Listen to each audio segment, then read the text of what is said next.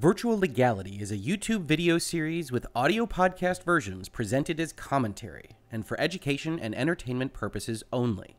It does not constitute legal advice and does not create an attorney-client relationship. If you have legal questions about the topics discussed, please consult your own legal counsel. Honestly, you don't want to be taking generic legal advice from a YouTube channel or podcast in any event. On with the show.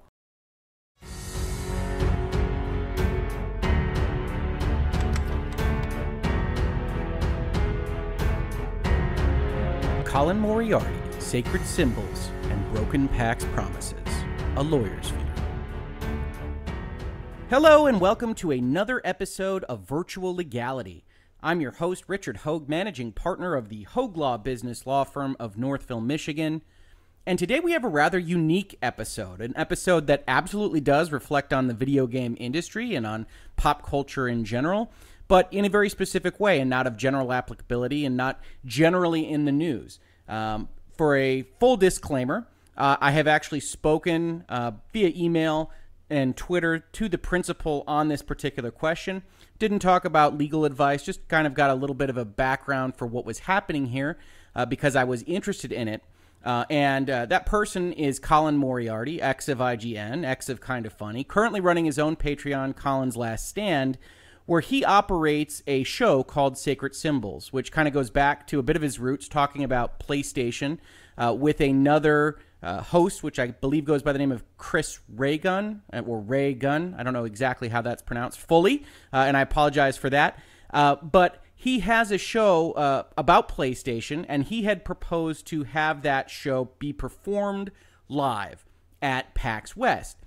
PAX being the conference that was originally started up by the Penny Arcade folks, and I believe they have a more hands-off approach to it now, and they run it through an organization, company that goes by the name of ReedPop, and Colin submitted a proposal to have a panel at PAX West. Now, before we get into the documents here, before we talk about a little bit of the law that kind of runs adjacent to the issue that we are going to talk about, I want to give a brief disclaimer. As I said, I have talked to Colin electronically about these issues.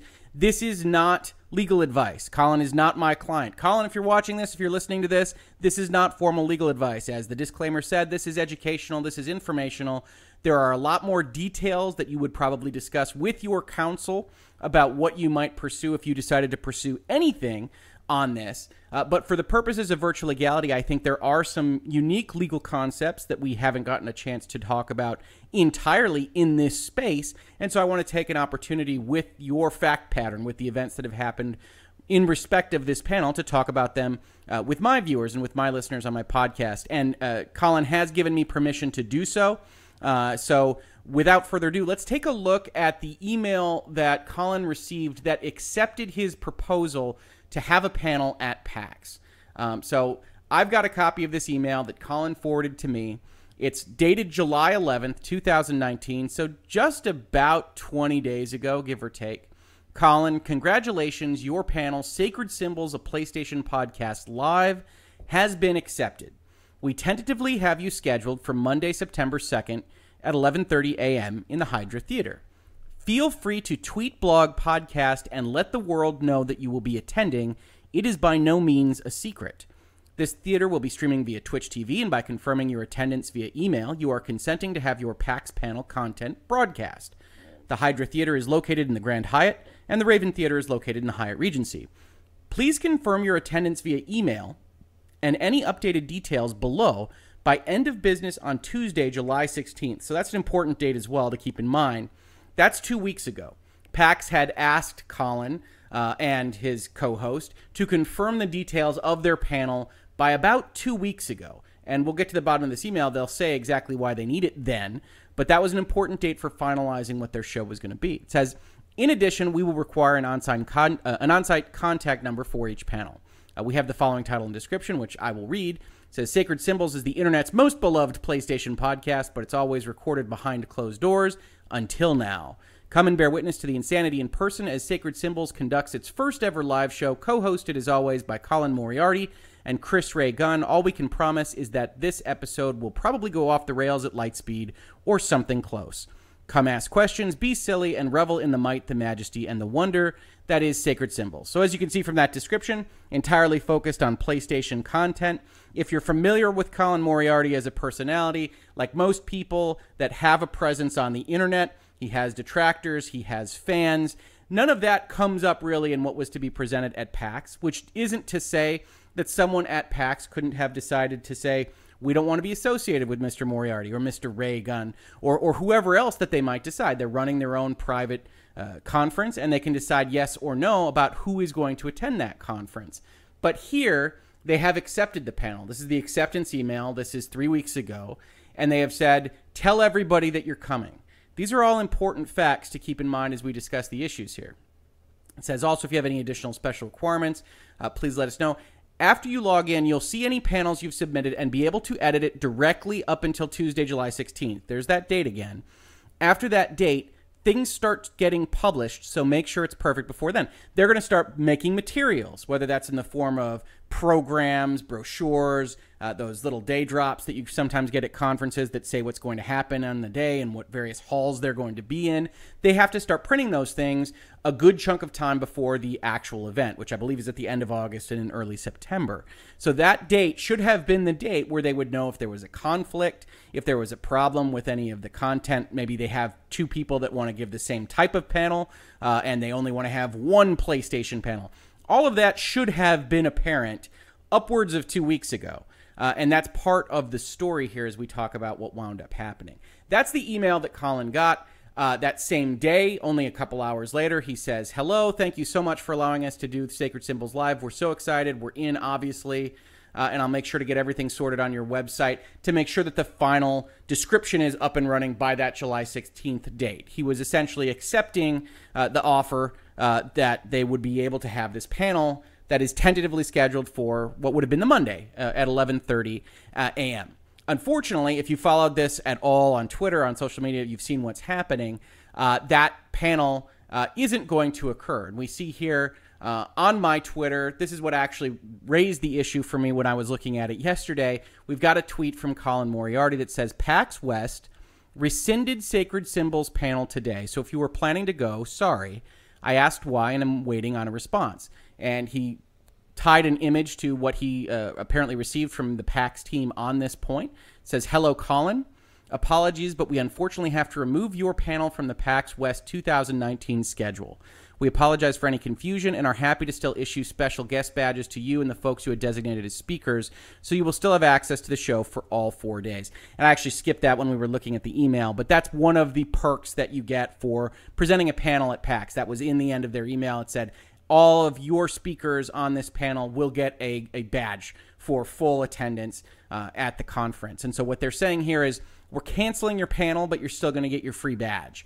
And that's an important part of the story as well, because when we start talking about what the elements of a contract are, one of them is consideration. And potentially if you start having problems with your contract, whether or not you've experienced damages is part of the question. And so if they offered you these 4 free badges and they're still giving you these 4 free badges, to some extent they're trying to get out in front of you potentially making any kind of damage claim against them. They say, hey, you're still getting what you were supposed to get, but there's an ancillary part of this. There's additional expenses, there's costs, there's logistics, there's potentially asking for days off work or hotel rooms or plane flights and things of that nature, which are, of course, going to be damages if you were only going to PAX because of this panel. If you weren't otherwise going to be attending PAX West, but you're a huge fan of Colin Moriarty and Sacred Symbols, and you said, hey, I'm going to go to PAX West, and PAX has as part of their email to Colin to say, hey, go tell everybody you're going to be at PAX West because, hey, frankly, from our perspective, that's really good advertising for us. If you have a fan base, if you have a built-in number of people that might otherwise come and follow you out here, probably if you're PAX, that's one of the reasons we accepted the panel in the first place. You're famous. You're internet famous. You're better than internet famous. And now we want you to bring some of that fan base here because butts in the seats is a very important metric for a conference. But since that's not happening, we go a little bit further in the story. We have Colin here saying he responded, can I be given a reason? I've already bought plane tickets, got a hotel, rallied my audience to go. People acquired passes to see us. Please let me know as soon as you can. And that raises the question of what was actually communicated here, which was essentially nothing. We unfortunately have to remove your panel from the PAX West 2019 schedule. That's not a terribly good explanation. That's not even a cursory explanation. They could have said, hey, we overbooked. Hey, we've got somebody that's doing a PlayStation panel. They could even say, hey, we don't like you, or we don't like a tweet that you made yesterday, or whatever it might be. Lord knows Colin Moriarty and probably Chris Reagan, I don't follow him, say things on social media all the time that are of a somewhat potentially abrupt nature, that have the potential to offend if you're so inclined to do so. And so if they pointed to something like that, they could at least make that kind of argument. But they don't. They don't want any kind of exposure on those grounds, because that's something that you could fight against. That's something that you could rally against, to use Colin's phrasing. And by not giving that kind of example, that's trying to kind of cut that off at the pass. You don't give Colin or anybody else anything to fight against, either psychologically, emotionally, or otherwise. So they don't give a reason. He doesn't have a reason. This continues for a while. This is when I ask him if I could see the email that we just talked about in virtual legality, because I thought it was interesting. And then he winds up sending an email earlier today, which I've got on this next tab here, that essentially asks for follow-up, asks for more information. It says, I'm reaching out a third time to inquire why Sacred Symbols was canceled at the last minute. We aren't interested in being where we're not wanted. We're not asking you to reconsider, but why did you cancel it? How can our people get a refund? How can we be reimbursed for expenses? We don't think we're owed a panel. We simply think we're owed professionalism. I've been advised that under the legal standard of promissory estoppel, your organization is indeed responsible for offering an avenue for refunds. And we're going to talk about promissory estoppel, because that's actually why I'm doing this virtual legality episode today, and about this particular issue, because it's an interesting one. Promissory estoppel is a concept that is what we call in the law equitable in nature. It's not precisely legal. There are areas of the law that say, okay, even though we try to write everything on the page, even though we try to write everything in the statutes that we can think of, that we try to write everything in the contracts that we can think of, sometimes equity, sometimes the equitable nature of justice requires us to have essentially these kind of soft rules as part of our legislative and judicial process to allow for justice to be served even when it might not otherwise be under the strict rules of law. And one of the things that's coming up here is, does Colin have a contract? Does anybody that signs a panel with PAX or any other type of conference, do they actually have a contract when they submit a proposal to perform that panel at this conference? And I think we're going to look at the elements of the contract right now, but the answer to that is pretty clearly no. There's not a formal contract in place. The situation as it has occurred here is that PAX West essentially solicited proposals for panels. Colin responded by giving a proposal for a panel. PAX West accepted that proposal and then offered them free tickets to the event, basically. Basically, that's what happens. And we look here at a definition on U.S. legal of elements of a contract, which we're not going to get to in too much depth, but it says the requisite elements that must be established to demonstrate the formation of a legally binding contract are offer, acceptance, consideration, the mutuality of obligation, competence and capacity. You have to be competent enough to sign the document, whether that means you're old enough, whether it means you don't have mental issues that would prevent you from being competent enough to sign a document, and potentially a written instrument if it's big enough, if it's long enough. If you've got a contract that lasts for more than a year, most states are going to make you have it in writing, things of that nature. But what we're really focused on here is consideration. And what is consideration? If you've ever signed a contract in your life, or if you've ever even kind of looked at an employee offer letter or things of that nature, consideration is the notion that each side has to give something up. That's what makes a contract legally binding. So if you are buying a house, one side gives up the house and the other side gives up $100,000 or whatever the amount of money for the house is, and that's consideration. And if you're looking at contracts in a commercial setting, which, as you know, if you follow virtual legality, if you're a regular on this channel, I'm a corporate lawyer. I'm doing mergers and acquisitions. I'm helping companies get started, formed, funded, and hopefully exited at the end of the day. Those contracts all have generally recitations of consideration. They say as part of whatever it is that they're doing, in consideration for services rendered, in consideration of your entrance into this other obligation. That is important to establishing what a contract is. And here, you don't really have that kind of conceptually. You have Colin saying, hey, I'm willing to do a panel, and the other side saying, great, come do a panel. you might have an element of consideration for the fact that PAX is willing to give up free tickets to the event. And you could potentially have an element of consideration for saying, hey, I'm promising to come out there and perform this panel for essentially, you're not paying me labor costs, you're paying me these tickets. You might have a kind of contract there. That's a little bit of a tricky question. It certainly would be one that you could potentially bring up if you were going to pursue this as a legal action. But more than likely, it looks a little bit more like a quasi-contract that, hey, we've got two sides that are basically agreeing on a course of events, but it's not exactly a contract. And that's where promissory estoppel really comes in.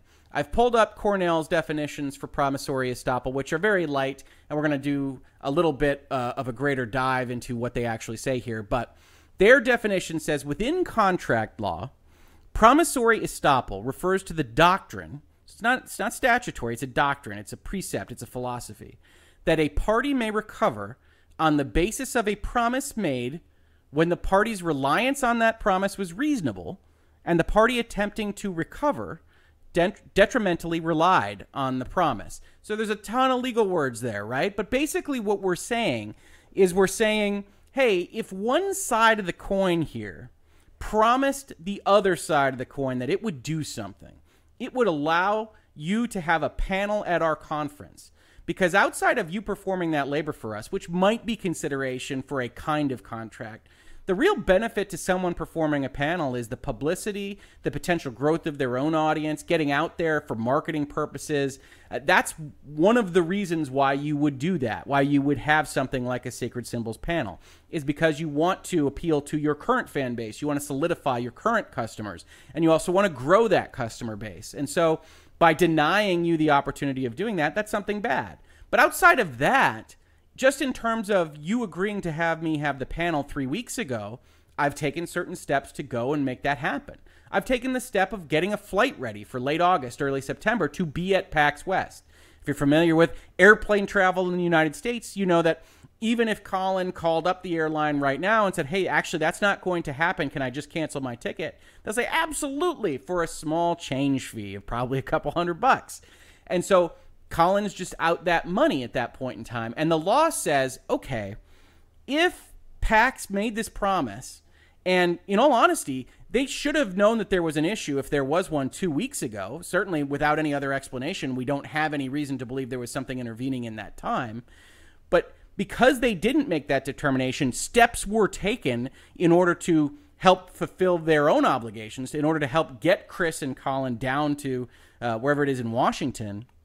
Then you should have known by making that promise to them that they would take those steps. And the law looks at that and says, well, if you knew that and then you rescinded at the last minute, they've been damaged through no fault of their own, and maybe the law should do something about it. That's really what promissory estoppel is all about, is if it was reasonable, if you could predict as the promisor that they would take an action, and I think you can absolutely predict that hotel rooms would be bought, and plane flights would be bought, and potentially equipment would be bought. You don't actually know that. It's a little bit, the further afield you get from what's specifically required for what needs to happen to fulfill your obligations under this kind of exchange of promises, the harder it is would be to prove those damages.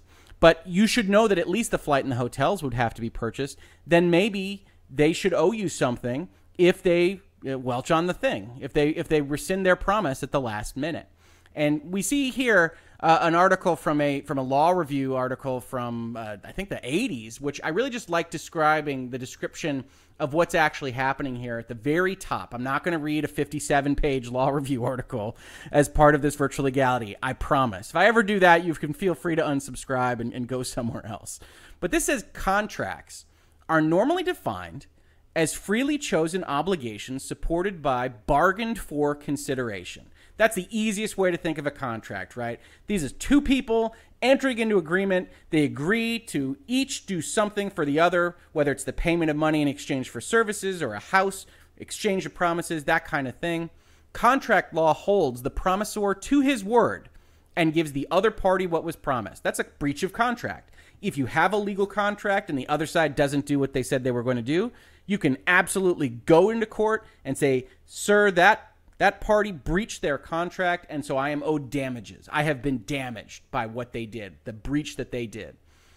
Torts are violations of legally imposed obligations. Torts are different. Torts arise completely outside the concept of contracts. They arise primarily out of things like accidents and negligence. You've got a tort when you hit somebody with your car, that kind of thing, because these parties didn't know each other. They didn't bargain for what was going to happen, and the law still has to figure out how to make whole the party that was damaged. That's what a tort is, in case you hear it on Law and Order or on any other kind of legal drama that you hear referenced. Torts is one of those fun words that is purely legal in concept, but now, having watched and listened to Virtual Legality, you know a little bit about what it is. Tort law forces the wrongdoer to compensate his victim for his loss. Okay, so that's contracts, that's torts. It goes on to say liability based on promissory estoppel does not fit neatly into either of these categories. As described in the Restatement of Contracts, Section 90, these are treatises on which the various states of the United States based a lot of their statutory law and a lot of their common law, their interpretations of how to deal with things. Liability is appropriate when the promisor should reasonably expect the promise to induce action or forbearance, stopping an action, by the promisee, and the promisee does induce such action or forbearance. If you could reasonably expect somebody to do something and that person does that something, then the law should have to deal with it, just as we talked about it. Liability is then imposed on the promisor to the extent necessary to avoid injustice. That's the concept of promissory estoppel. That's what we're talking about here. And before we get into the Washington jury instructions and commentary that I really think is useful to discussing this issue a bit further, I think it's important to note that this is distinct from PAX and PAX West and PAX East and E3 and Dice Tower Con or whatever conference you might be attending. This is a distinct question from should they be allowed to decide who their panelists are. 100% PAX West should be able to say, Colin, Moriarty, Sacred Symbols, we are not interested in having you present at our conference. And they could do that for any reason or no reason. They could say, we don't like the color of your eyes, we don't like your political stances, we don't like how you shave your beard. They could do it for any reason. That is distinct from after having accepted the panel. What, if anything, should they be liable for rescinding it a month out? And I think regardless of how you feel about Colin, about Sacred Symbols, about some other people that this might happen to, you have to take into account that these people could have possibly been damaged. And just from a pure justice perspective, just the economics of the thing, the law at least has to consider whether or not they shouldn't be afforded recompense for the damages, for the costs that they incurred. That's entirely separate from who they are as people. That's entirely separate from how you might feel about them. And if you have an issue about how you might feel about anybody in this particular story, just pick somebody that you really like on the opposite end of whatever spectrum that you're on, and imagine that this happened to them and whether or not you would think that the conference should have to do something to make them whole. And I strongly suspect looking at this, you would think, yes, probably, if they have lost money through no fault of their own, the law should probably do something about it. And that's really what equity is about, which is looking at these various things and saying, well, I think the law should probably do something about it. And so I look at this story and say, yeah, that's pretty much the same boat that I'm in. But what I found here was, and a lot of the West Coast states do this, and I really like it, Washington has put up its jury instructions for promissory estoppel. And this isn't terribly useful insofar as promissory estoppel is not a question that's often going to go to a jury because equitable questions generally stay with the judge, stay with the court, and juries decide legal questions. And we could have a whole video and podcast about that at another time. But what these jury instructions are useful for is kind of breaking down the elements of what would need to have happened in order for Colin to potentially have a decent promissory estoppel claim. And I used Washington here because PAX West is in Washington. There's a whole number of questions about what state's jurisdiction should apply if he were to bring a claim against these various entities, because you've got Penny Arcade, you've got the Expo itself, which may have a subsidiary entity, you've got Reed Pop, where I don't even know where they're organized in. But certainly if he was expected to go to Washington, if the event was going to be in Washington, I think it very likely that you could potentially make a claim for nexus in Washington, that there's a reason Washington State should have an interest in this particular claim. It's not a guarantee. I don't know the details, as I said in the middle of this video. This is not legal advice. This is purely informational. We're just talking about what happened. But when we look at these jury's instructions, let's look at how they describe this. Say promissory estoppel means that a person will be prevented, stopped. In case everybody was wondering what estoppel means, it means stopped. We just like to add ease to things, like esports in law, from denying liability for breaching his or her promise when another person reasonably relied upon that promise, and justice requires that the promise be enforced. So it's exactly what we were talking about. Basically, Washington has a concept within its body of law that pretty purely adopts the concept of promissory estoppel as it was commented on in the Restatement of Contracts. It says the party asserting promissory estoppel has the burden of proving by preponderance of the evidence, which is the standard civil liability standard, each of the following: that the name of the promisor, and I'm going to fill these in after we do this first one with who we're actually talking about, made a promise of to specify promise claimed. So we would say that PAX West made a promise that Sacred Symbols would have a panel. That PAX West should reasonably have expected that promise to cause Colin Moriarty to change his position by purchasing hotel rooms, purchasing airplane flights, potentially purchasing additional equipment, depending on what the panel was going to be. That name of promisee, so that Colin Moriarty did actually do that thing, did actually reserve flights, did actually reserve hotel rooms. And that when Colin Moriarty changed his position, he was relying on the promise of PAX West and was justified in doing so. When we talk about justification in doing so, we see in that initial email that they said, go tell everybody. Go tell all your fans that you're going to be there. They said this is not something that is likely to be rescinded. They certainly didn't reserve that right in the actual email that they gave to Colin. They did specify that the scheduled time, 11:30 on the Monday, was tentative. But I think the best reading of that particular bit of language in the email is that that tentativity is related to what the actual slot and room is.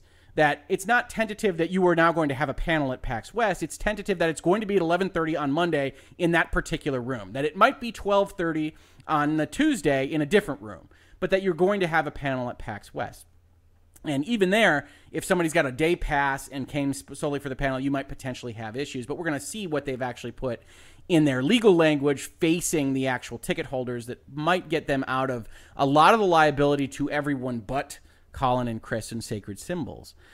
But that when Colin changed his position, he was relying on PAX West, he was justified in doing so, and that injustice, whatever injustice was related to his having relied on the promise, can only be avoided if the promise is enforced.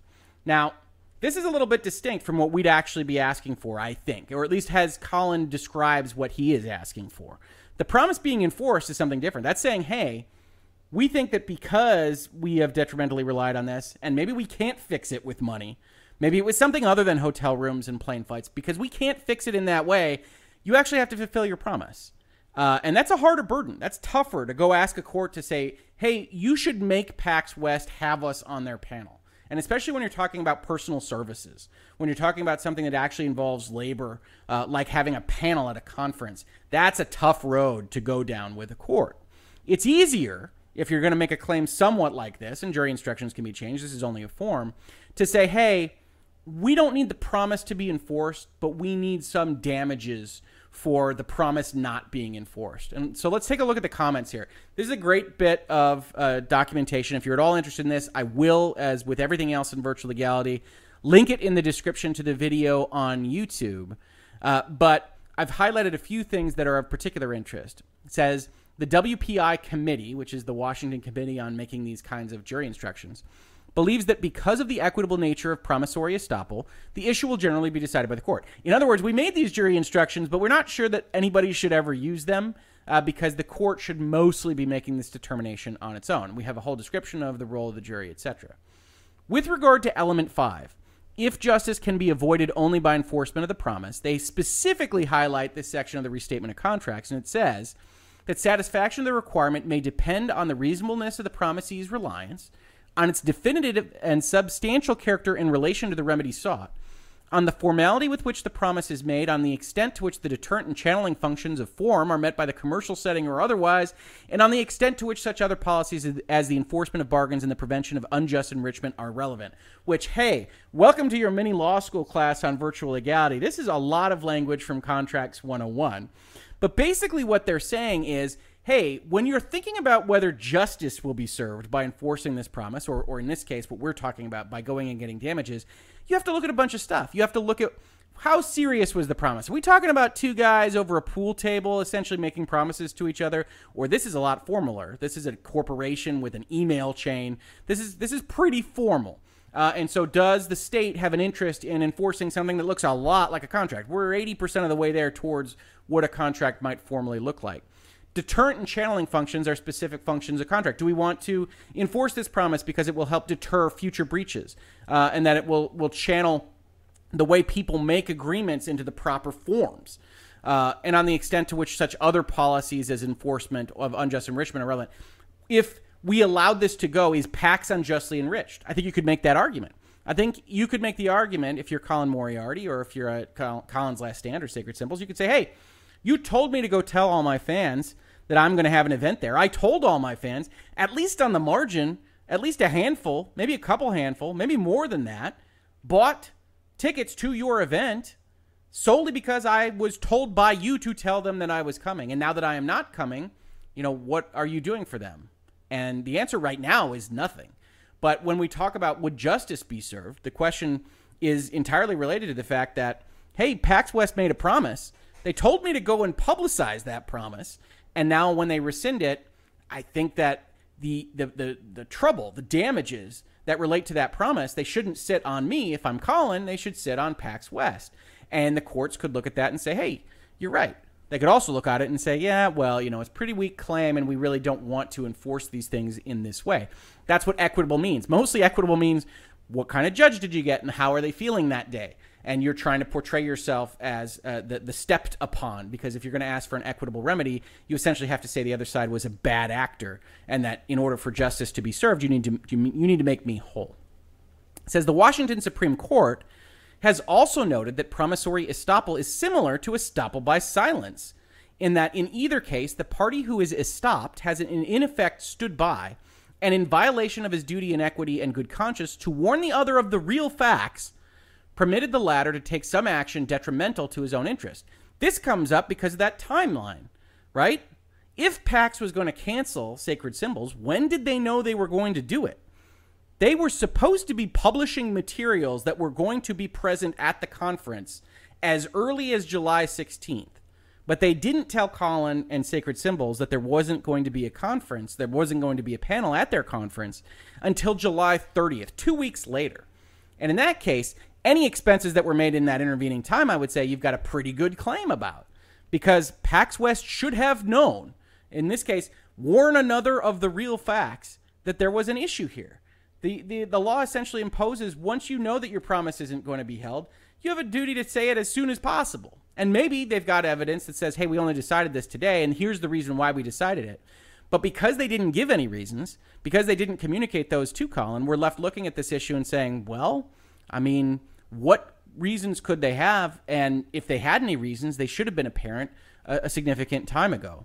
The last thing I wanted to pull out from these instructions is third parties, because we're going to talk about the people that have otherwise bought tickets to this event, not Colin, not Sacred Symbols, not Chris, whoever, that they bought these tickets to go see them. And in the very particular case that they can make, if there are people that this actually applies to, that they wouldn't have bought these tickets if it wasn't for this panel.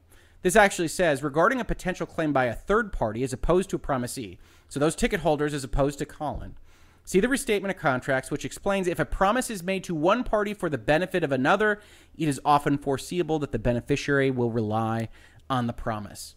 In other words, by PAX saying to Colin, yes, you can have a panel, go tell your people that you will have a panel, it is implicit that the promise made to Colin was for the benefit of his people as well as Colin himself, and it will be foreseeable, at least is this interpretation, which isn't binding, this is just kind of commentary on how the courts should think about it, how jury instructions should potentially be phrased, that the third party should get the benefit of whatever the breach of promise is. That's going to be an even harder case than Colin's and Sacred Symbols. And we're going to look at why that is as we look at the liability and legal information for the PAX page.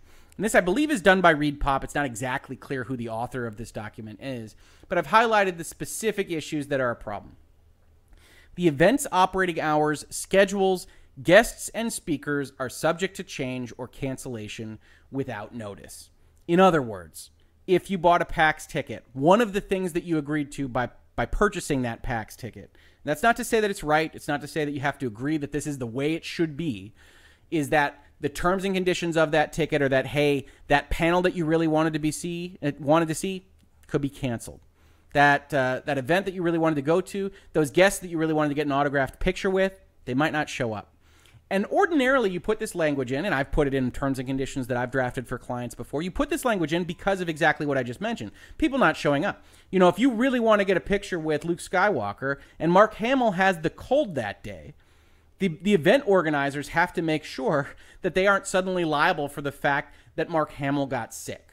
And that's pretty normal. That's a normal thing. You expect that from an event. That's not unusual to have this language in here. You don't need to blame PAX for having this language in here. It's designed to prevent those unforeseeable circumstances and to prevent their liability for things that are outside their control. Of course, if you were negotiating this contract, if everybody that purchased a ticket had a lawyer and was negotiating the terms of their agreement with PAX West, you would put those kinds of things in there. Okay, this is fine. As long as it's outside your control, it's as long as you give us notice, potentially you have a prorated refund, those kinds of concepts. Those aren't in here because they don't need to be in here. This is what we call a contract of adhesion, which we discussed in prior episodes of Virtual Legality. And in fact, we discussed detrimental reliance in a joking way in connection with the betting controversy over at Easy Allies, which is a funny video if you want to check it out here on Virtual Legality as well. It's a bit of a parody or satire video about what happened with respect to Easy Allies betting, but it has the same kind of concept. We talked about them having betting rules that they changed at the last minute, and the fact that, in this case, the fictional money that they were betting was wrongfully taken from some of the people that bet on the rules that they had put forth. And should they not have it be brought back? And I advocate in that video, again in a joking, tongue-in-cheek manner, that of course they should. That you have to follow the rules that you put forth. And in this case, PAX West should have to follow the rules that they put forth. And for the most part, outside of this language, and this is going to be problematic for the people that bought tickets and relied on those ticket purchases for this purpose, that outside of this language, you should say, hey, yeah, PAX West, you did something bad here.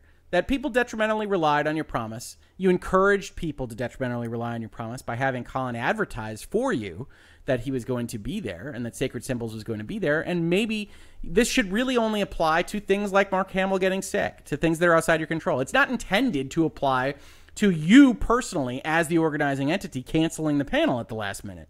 That's fully within your control. And maybe you could make a claim, you could make an argument like that to a court if you wanted to. But I will tell you right now, that bit of language in there, and we've got additional language here that says subject to availability, access is not guaranteed, which kind of buttresses that language. That's going to make it very hard for the actual ticket purchasers. That the standard conference applied, the terms and conditions for the purchase of the ticket applied, means you were never guaranteed a specific panel.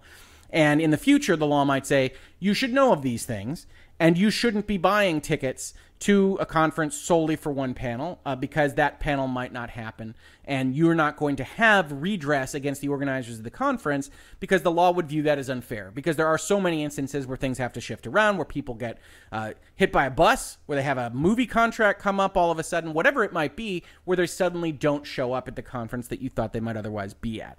So I think the people that are Colin's fans, the people that are Sacred Symbols fans that have been put in this position, unfortunately have a much more limited claim than the actual Sacred Symbols folks, Colin and Chris, and whoever else might be involved in their production. And that's an unfortunate fact of how this all works. I think it's a useful kind of warning, and I hope that if you are a fan of those things and you've gotten to this point in the video or podcast of Virtual Legality, you take it under advisement for future purchases, but that this can happen at virtually any conference. This could happen at Celebration. This could happen at E3. I don't know that E3 does panels necessarily, but anything that has this kind of panel component where you're going there to see something specifically, it could be canceled on a moment's notice. I can virtually guarantee that every single set of terms and conditions, you look for something like a conference ticket or a concert ticket, especially concerts that have a large number of bands that might drop out at the last minute. They are all going to say something like this, that they're subject to change, they're subject to cancellation, and you should be purchasing your ticket essentially for the whole conference, and that we will be presenting something good, but it might not be the exact something that you hoped to go see. So detrimental reliance, promissory estoppel, they're useful.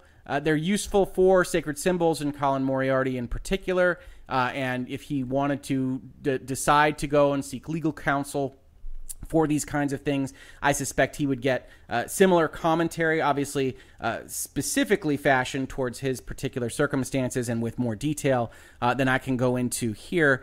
But while that might be useful for Colin and Sacred Symbols, I'm afraid at the end of the day, for everybody else, the ancillary beneficiaries, they're going to have a significant problem because they did enter into a formal contract in the form of terms and conditions for their tickets, and that formal contract specifically excluded the ability for them to make claims based on cancellations, even if the cancellation was at the behest of the actual organizers of the event. And I say that not because it's specifically expressly allowed in those contract terms, but because it's not expressly disclaimed. They're not prohibited from doing something like that. It applies to all cancellations regardless of reason. And so I look at that and I say, well, that's going to be a problem. And so that's really virtual legality for today. Again, I think it's important to separate however you might feel about Sacred Symbols, Colin Moriarty, Kind of Funny, IGN, whoever else. From this kind of discussion, we here in Virtual Legality like to talk about the rules of law, the rules of contract, the business and law of video games, information technology, and software, kind of independent of the personalities at play. And I would recommend that you do that. And again, like I said in the middle of this video, if you try to reverse it to whoever else you might like better than Colin, if that's the case, I think you might find it making more sense as to why there should be potentially some redress. So it'll be interesting to follow. I will continue to follow Colin on Twitter to see how this progresses, see if he gets any answers from PAX West about why this is happening. But otherwise, if you enjoyed this video, please subscribe to the channel. We are talking about these kinds of things all the time. We essentially had Gambling Week here on Virtual Legality last week, where we talked about the UK saying that loot boxes and the like aren't gambling, why Grand Theft Auto 5 probably isn't gambling, even though it looks a lot like gambling to a lot of folks, what regulations should be done about it, if any, those kinds of things. And we also cover pop culture. We do postmortems of all the Game of Thrones episodes, of Avengers, of The Lion King, all these kinds of things. We have a lot of fun on this channel. So if you do like it, please subscribe, please share it around with anybody you might find interested in these materials. That always helps grow the channel, helps us have good discussions in the comments. And if you have your own comments, if you have your own thoughts on why I'm wrong or why I'm right about this analysis, about Colin's situation, about PAX West in general, Penny Arcade, whatever it might be, leave those comments in this video, because I love having those conversations, regardless of whether you tell me if I'm wrong or if I'm an idiot or otherwise. Otherwise, thank you so much for watching this video if you watched it on YouTube, and thank you so much for listening to it if you listened to it on a podcast service. If you did listen to it on a podcast service, if you could go so far as to review it on the service you listened to it on and leave a comment, that would be very much appreciated. That really helps us grow the channel in those specific avenues. And thank you so much for watching and or listening, and I will catch you on the very next episode of Virtual Legality.